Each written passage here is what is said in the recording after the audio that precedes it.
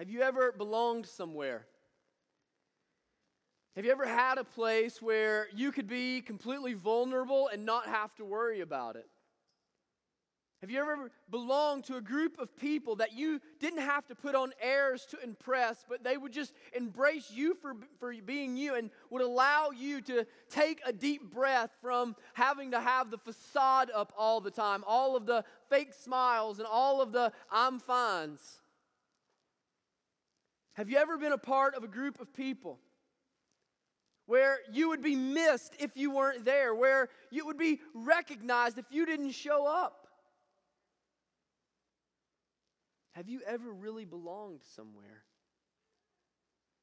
The truth is, I think that's what all of us are looking for.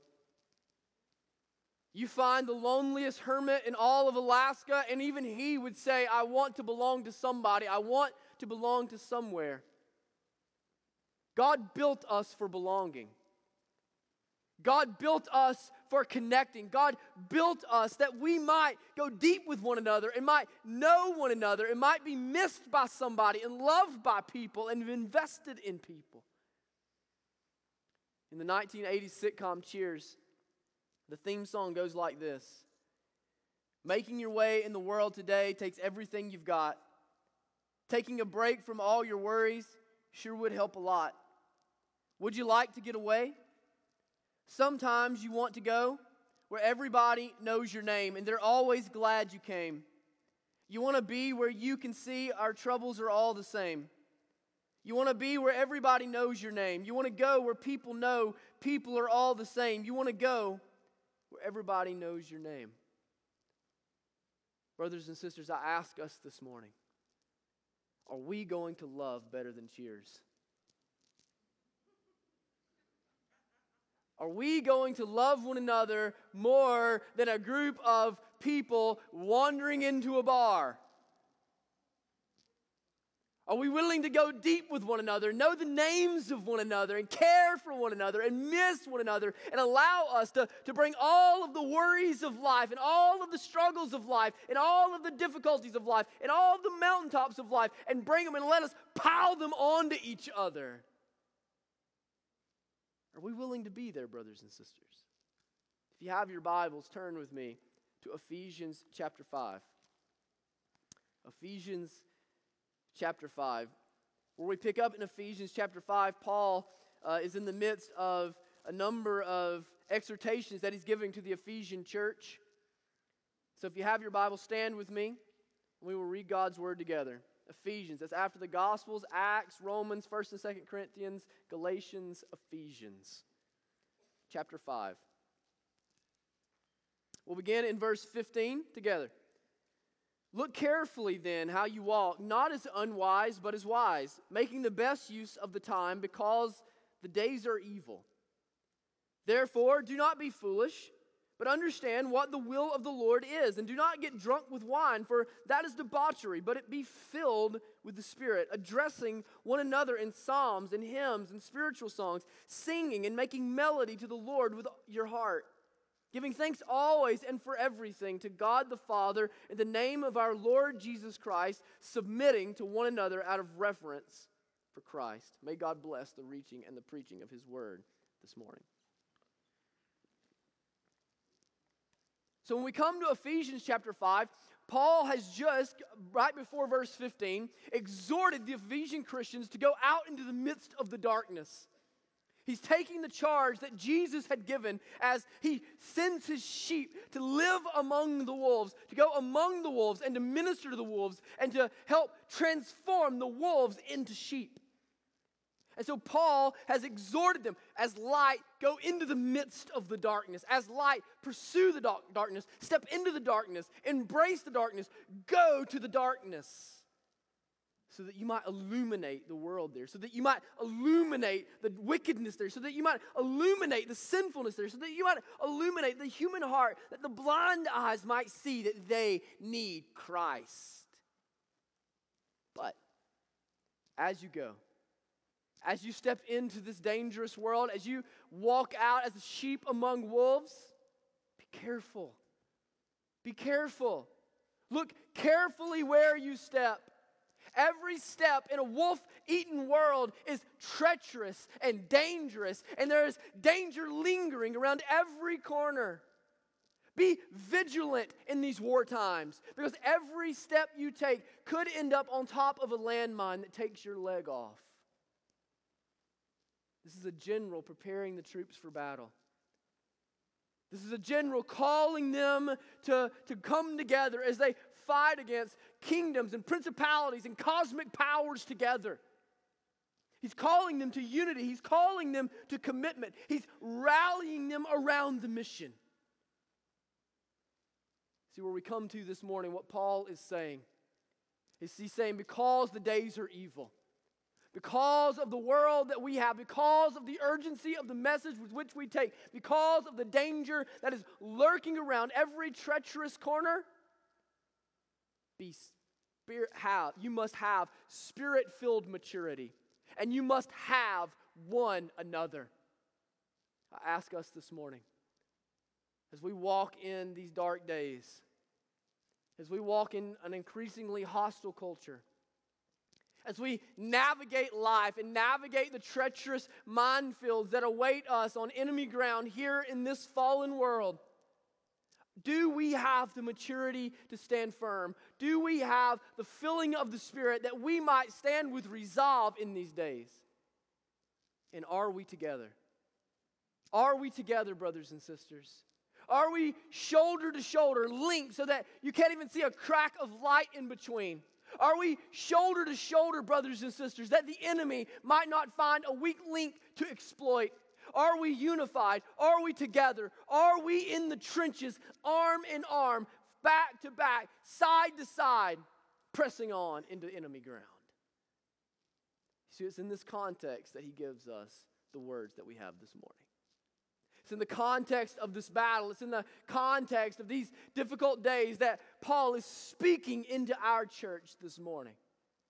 See, I want to focus the majority of our time this morning on verses 18 through 21.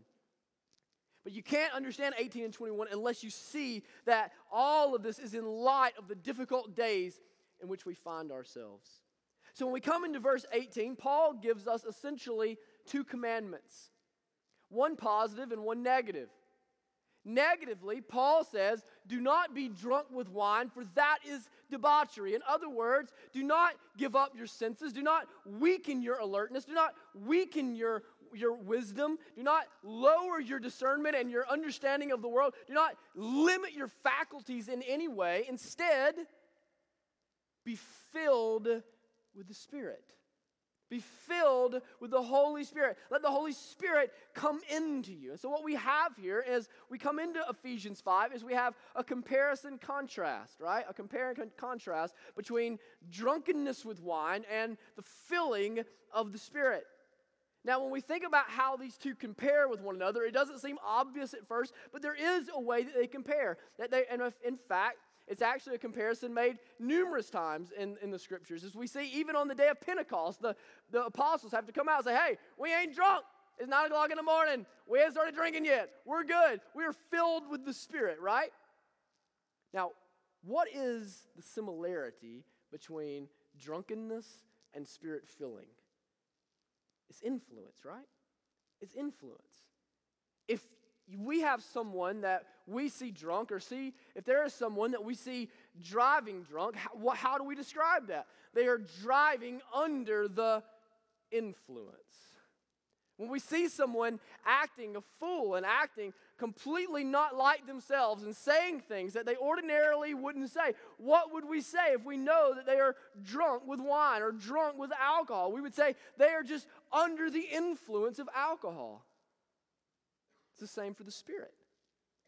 The Spirit does what, in a similar way, influences our actions, influences our judgment, influences our approach. Just as alcohol, drunkenness with alcohol, makes you somebody that you ordinarily cannot be or are not, so does the Spirit. The Spirit influences us. And a life under the Spirit and a life under the influence of the Spirit will be completely otherworldly. It will be utterly different than you normally are, living differently than you normally would live, making decisions other than you would normally make.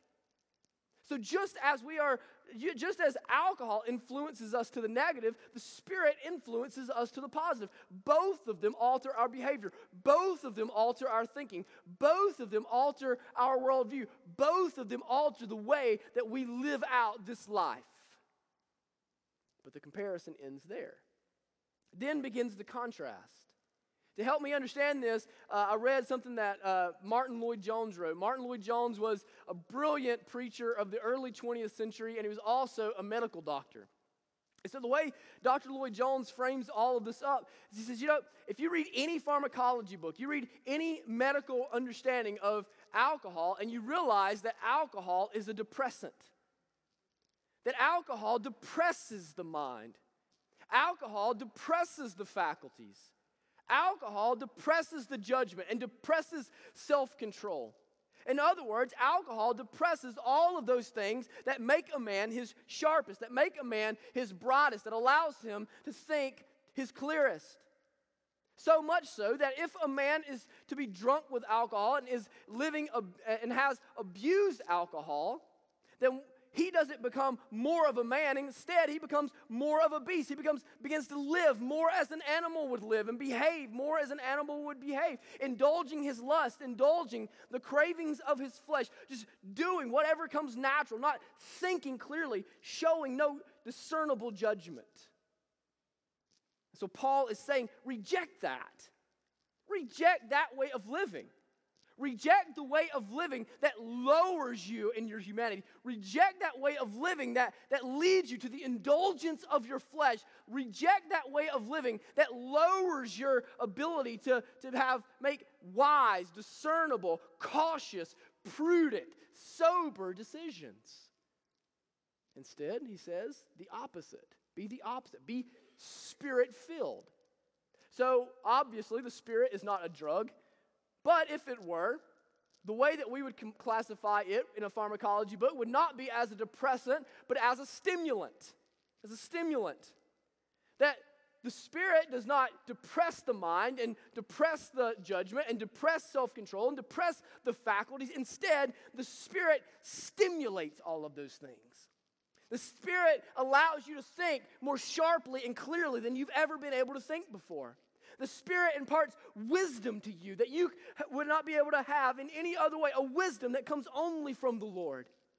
The Spirit stimulates your mind to worship and your heart to passion. The Spirit brings not fear, but courage. It brings not lack of self-control, but self-discipline. The Spirit does all of those things in complete opposite. It is the polar opposite in every way. In fact, as John Stott says, if drunkenness makes us more like a beast, then it is the Spirit that makes us more human, including, in fact, pushing us toward perfect human maturity as it is making us more like Christ, who was the fullest human to have ever lived, the most beautifully human to have ever lived. And so what he is saying is reject a life under the influence of the world. Reject a life under the influence of something that is going to lead you toward destruction. Instead, be filled with the Spirit.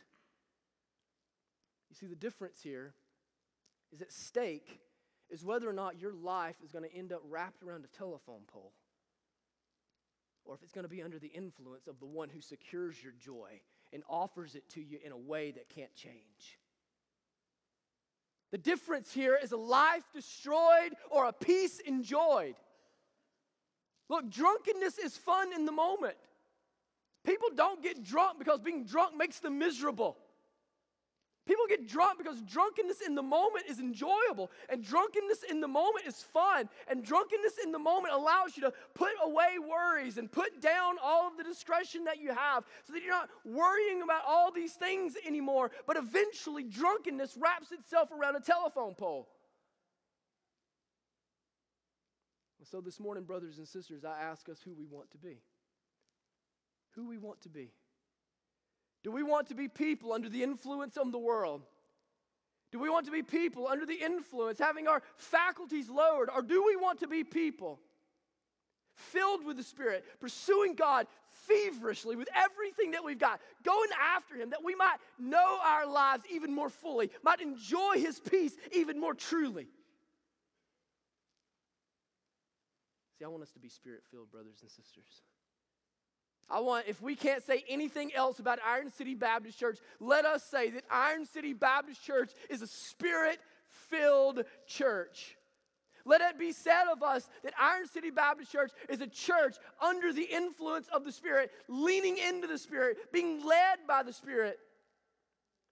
See, this is what maturity is. We talk about our vision as a church. And the first half of our vision as a church is that we would be maturing disciples. What is maturity? What is Christian maturity? It is being filled ever more so with the Holy Spirit. It is more and more and more having your life submitted to the leadership of the Spirit. More and more and more being led in the direction by the Spirit. More and more having your faculties and your reason and your wisdom and your discernment and your worldview be shaped by the Spirit through the church and through His Word. That's what I'm calling us to. Now, what Paul gives us in the 3 verses that follow, in 19, 20, and 21, is Paul then gives us the results of being filled by the Spirit. Paul says, all right, don't be drunk with wine. Instead, be filled with the Spirit. And if you are filled with the Spirit, this is what it looks like. How is it that we can know if we are a Spirit-filled church? How is it that we can know if we are Spirit-filled, maturing Christians? How is it that we can know? Well, Paul's going to tell us that. But I don't think it stops there. I think the way that we should see these is not only are these the results of being Spirit-filled, not only are these the evidences of being Spirit-filled, but these are also the means that the Spirit uses to continue filling you. So these are the evidences, these are fruits, and then at the same time, as you live these out and as you experience these, the Spirit then uses them to continually and more so fill you with the Spirit. All right? So let's look at these. I want to look at them first. We see 3 of them, but I want to see first of it from the big picture. You'll notice in verses 19 through 21 that there are 2 relationships present all the way through. He says first, to sing to one another about God. Then he says, be thankful to God for one another. Then he says, submit to one another because you submit to Christ or because you revere Christ. So in each of these 3 verses, we have these 2 coinciding relationships. We have first our relationship with our Heavenly Father, our relationship with God. Then we have our relationship with one another. Both of those relationships are seen throughout. See, what I want you to understand is that the 2 great commandments, to love God with all of our heart, mind, strength, and soul, and to love one another, or to love your neighbor as yourself, and even as a subcategory under that, what Jesus says in John 13, to love one another so that the world might recognize us, that those 2 commandments are inextricably locked, that they always go together, that you always, if you love God, will love one another, and loving one another should enhance your relationship with God. Now, we know that one of them is greater than the other, right? We understand that. Let's not be confused on that. There is a reason that we call it the greatest commandment and the second greatest commandment. That our love for God is a transcendent love, a love that is greater than any other love than we can know, a love that is so great, in fact, that Jesus says, in comparison to all other loves, it will look like hatred. But the transcendent love that we have for God only builds and encourages a committed love for one another. So we have this transcendent love for the God on high and a committed love for one another, those that God has saved, those that are a part of God's family, and they come together to form this one beautiful picture.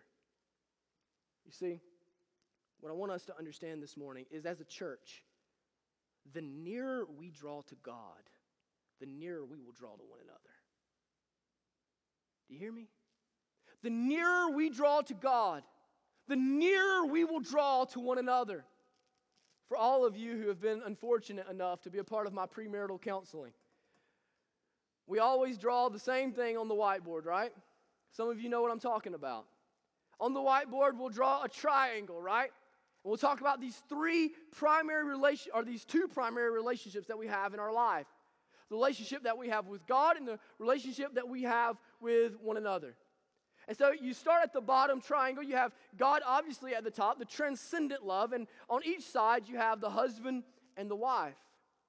And the picture that I'm trying to drive home into their minds is that the closer the husband gets to God and the closer the wife gets to God, as they move up the sides of that triangle toward the pinnacle of worship, the closer they are to one another. That the closer you get to God, the closer those sides come together on the triangle. This is the picture for us as the church. This is the picture for us as the church. That if we are going to truly love God, part of that is going to be loving one another. Part of that is going to be being committed to one another. You see, we love God in a way that causes us to love one another. But then when we love one another, it only influences and enhances and increases our love for God. That those commandments are inextricably locked and linked together. If you go to the trenches of any battlefield, what is it that keeps men there? I have never been, some of you have. But from everything I've ever been told, by people that I love, by things that I've read, by things that I've seen, is it is the most horrific place on God's earth. It is perhaps the clearest evidence of fallenness and sinfulness that can be manifested on this planet. So what keeps men there? What keeps men in a hole where bullets are flying over their heads? What keeps men in a place where at any time a mortar could come and blow them to another planet? It's always two things. One is the commitment and passion they have for the great cause for which they're fighting. And two is their love for the man beside them. Brothers and sisters, there is no greater cause. There is no greater commitment. There is no greater mission than the cross that we have embraced.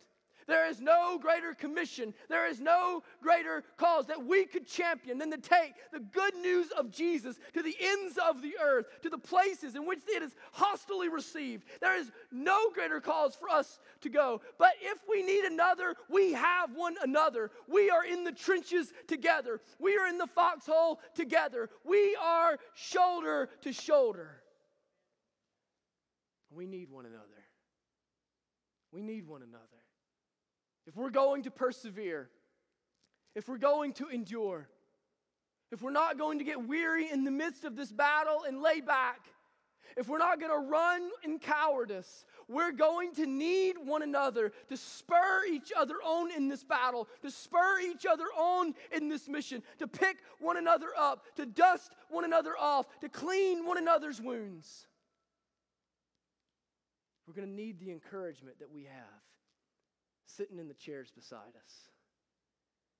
We're going to need the encouragement that comes in a meal from our ladies in the midst of a tragic loss.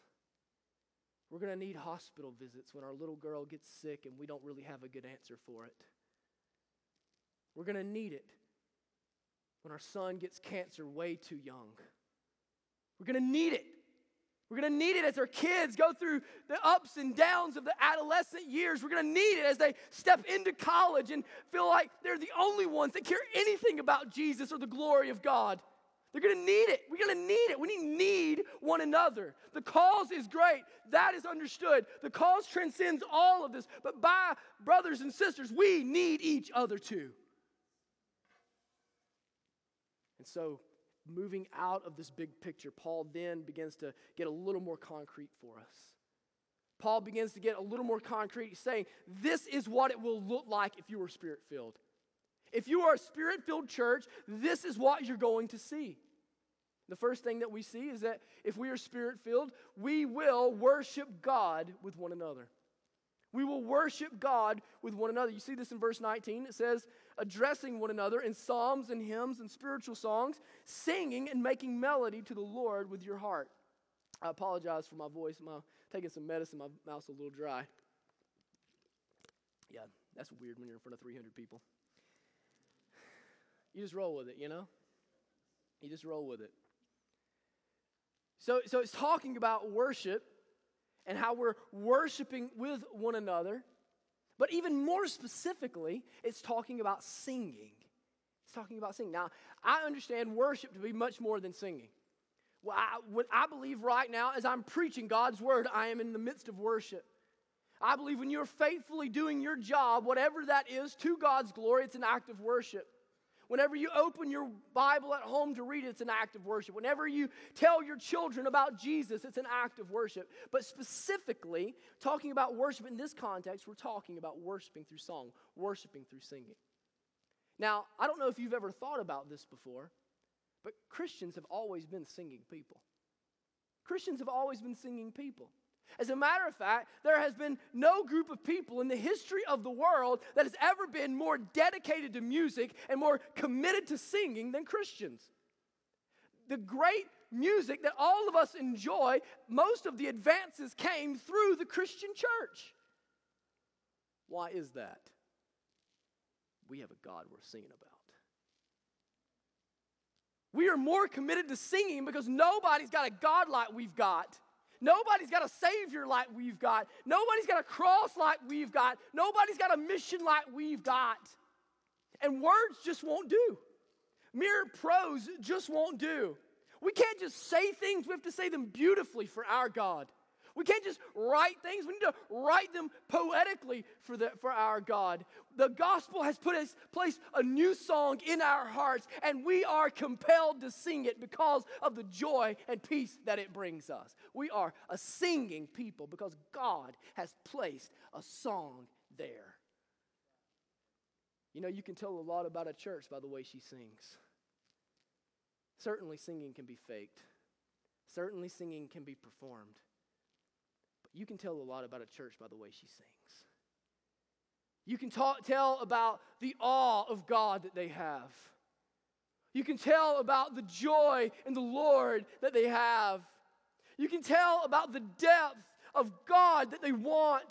You can tell about the yearning of their hearts, the passion of their lives, the commitment of their devotion by the way that they sing. You can hear it in their voices. There is nothing more beautiful than hearing the entire congregation as a great and glorious choir joining with everything that is happening in heaven. I hope that when people come in here, when guests walk into Iron City, they don't stand beside people who are cold and hollow and quiet.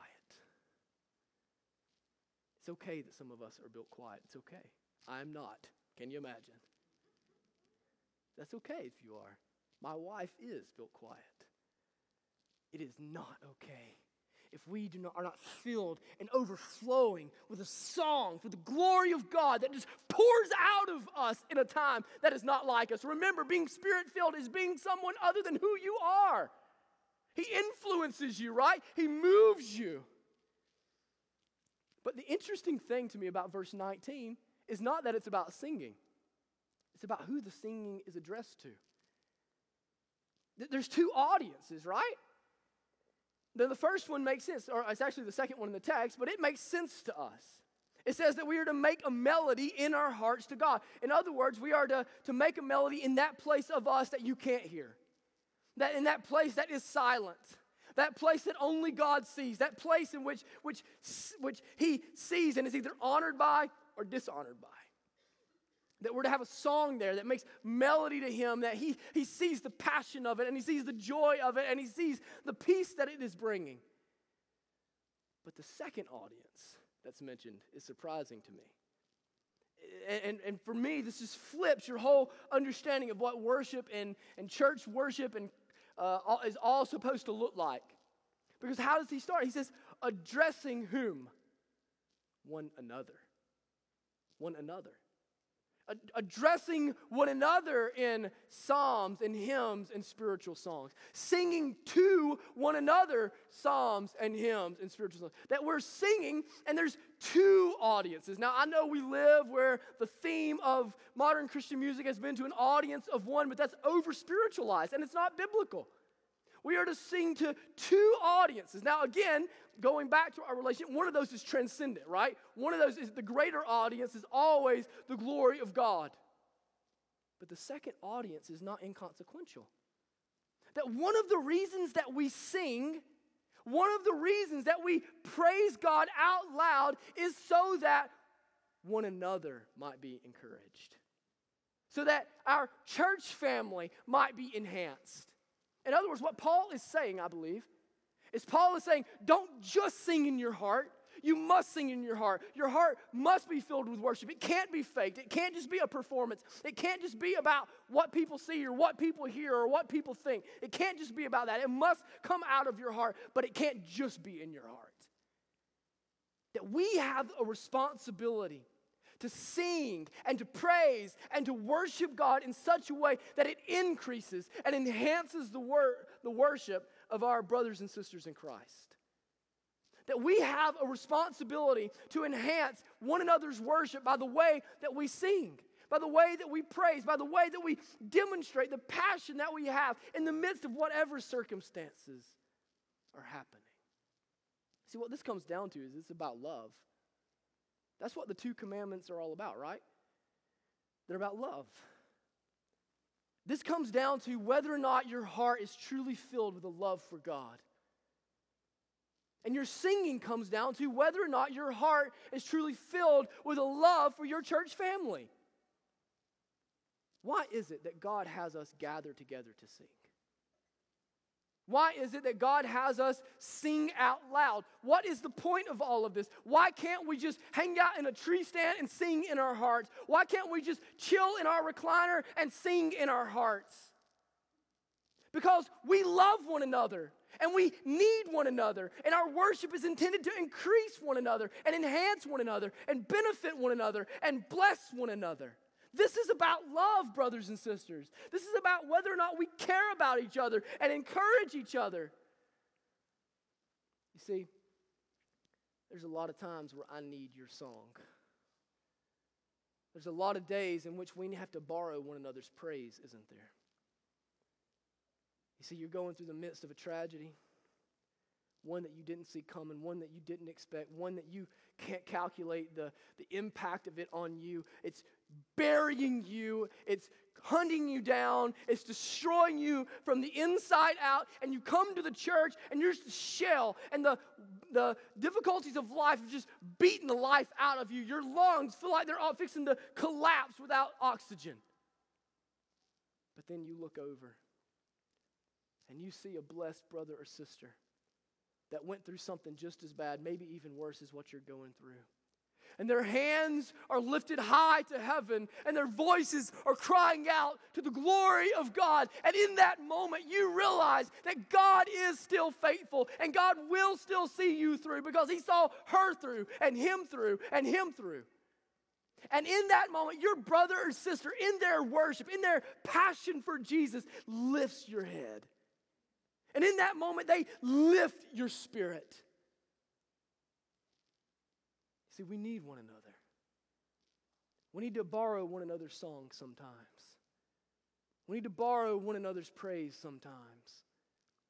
Every time we sing, with all of life spinning around us, every time we stop and sing, we are stopping to say that in the midst of the storm, in the midst of the mountaintop, in the midst of the chaos, in the midst of the confusion, God is glorious.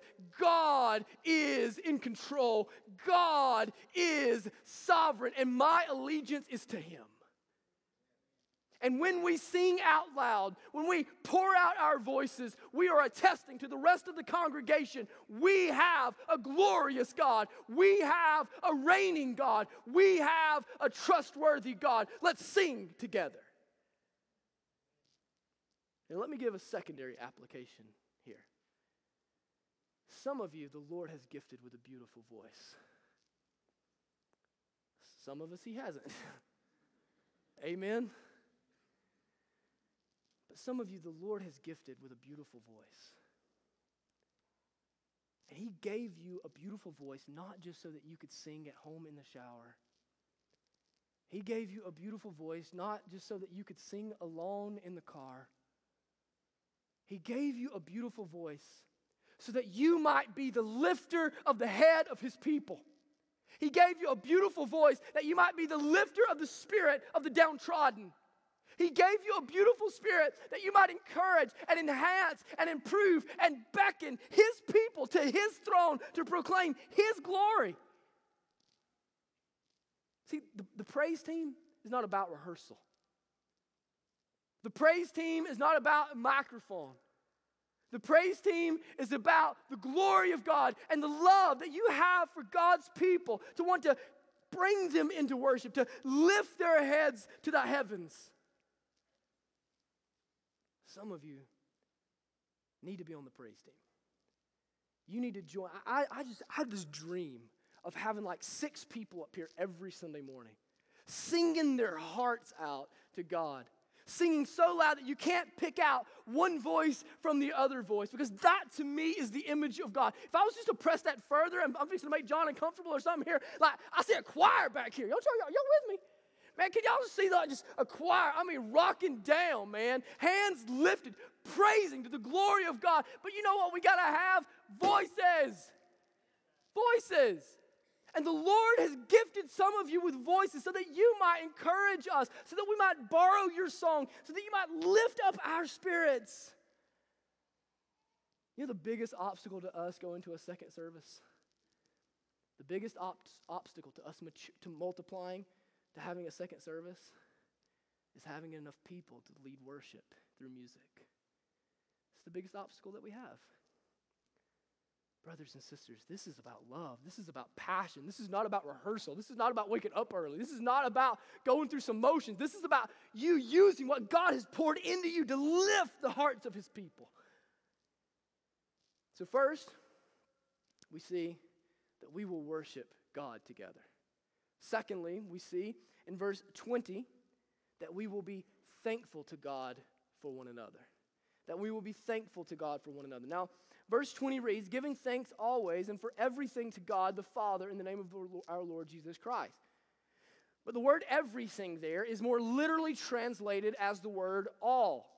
So much so that the New International Translation would translate this, not the New English Translation would translate this as saying, we always give thanks for one another. For all the people, for all the members of the church, for everyone, right?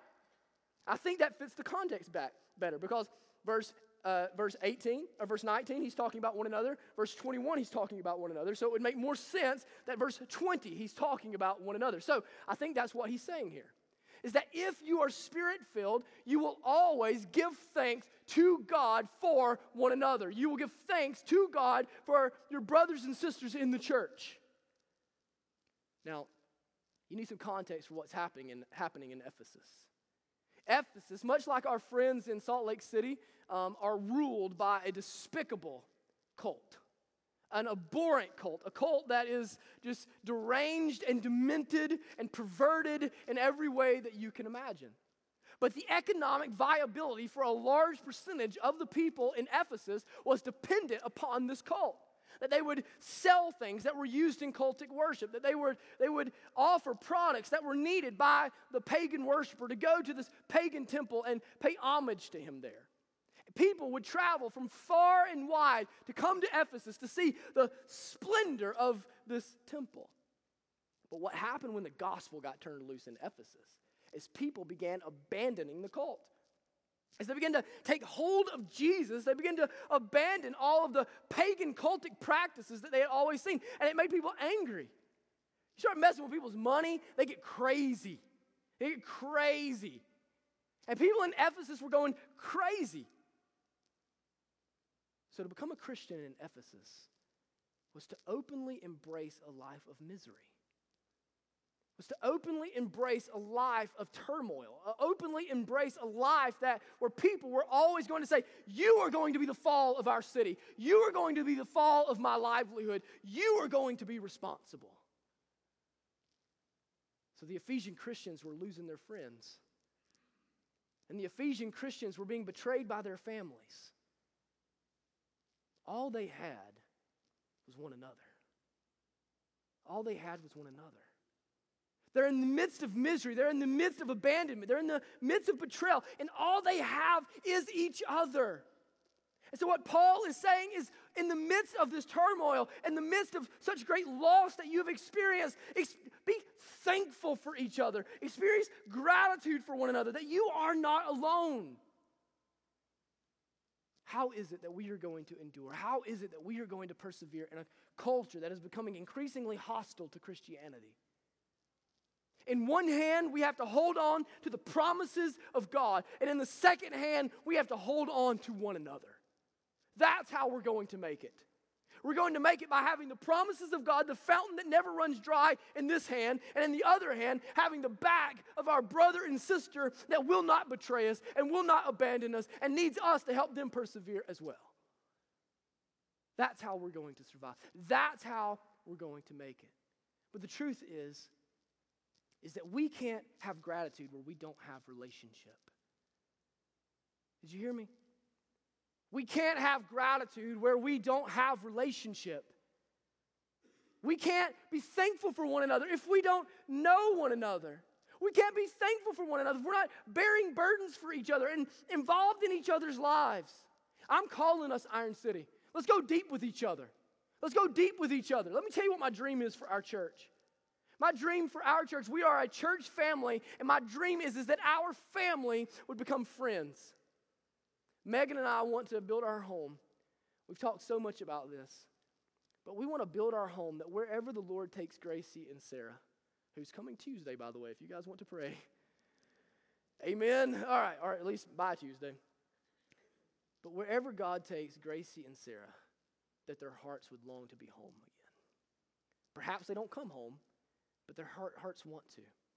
That even during their teenage years, that they would want to bring their friends to our house, because though we're a family, and though there is certainly structure and discipline that is obligated to the parental responsibility, that at the end of the day, when all is said and done, and if the Lord tarries and we all grow up together, that we would be a family that is friends with one another.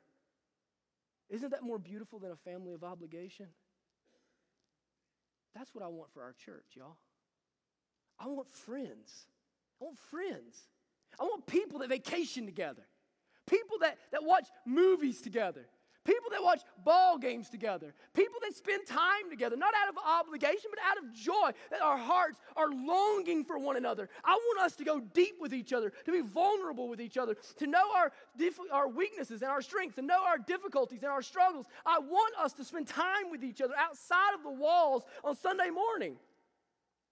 I want our groups to do things outside of the classroom. I want our D groups spending time in one another's homes. I want us being friends with each other. That's how we'll persevere. That's what's going to give us the joy to carry on. That's what's going to allow us to grow in the faith, is if we have one another. We're friends with one another. This morning, I don't know how many of you feel connected and how many of you feel disconnected.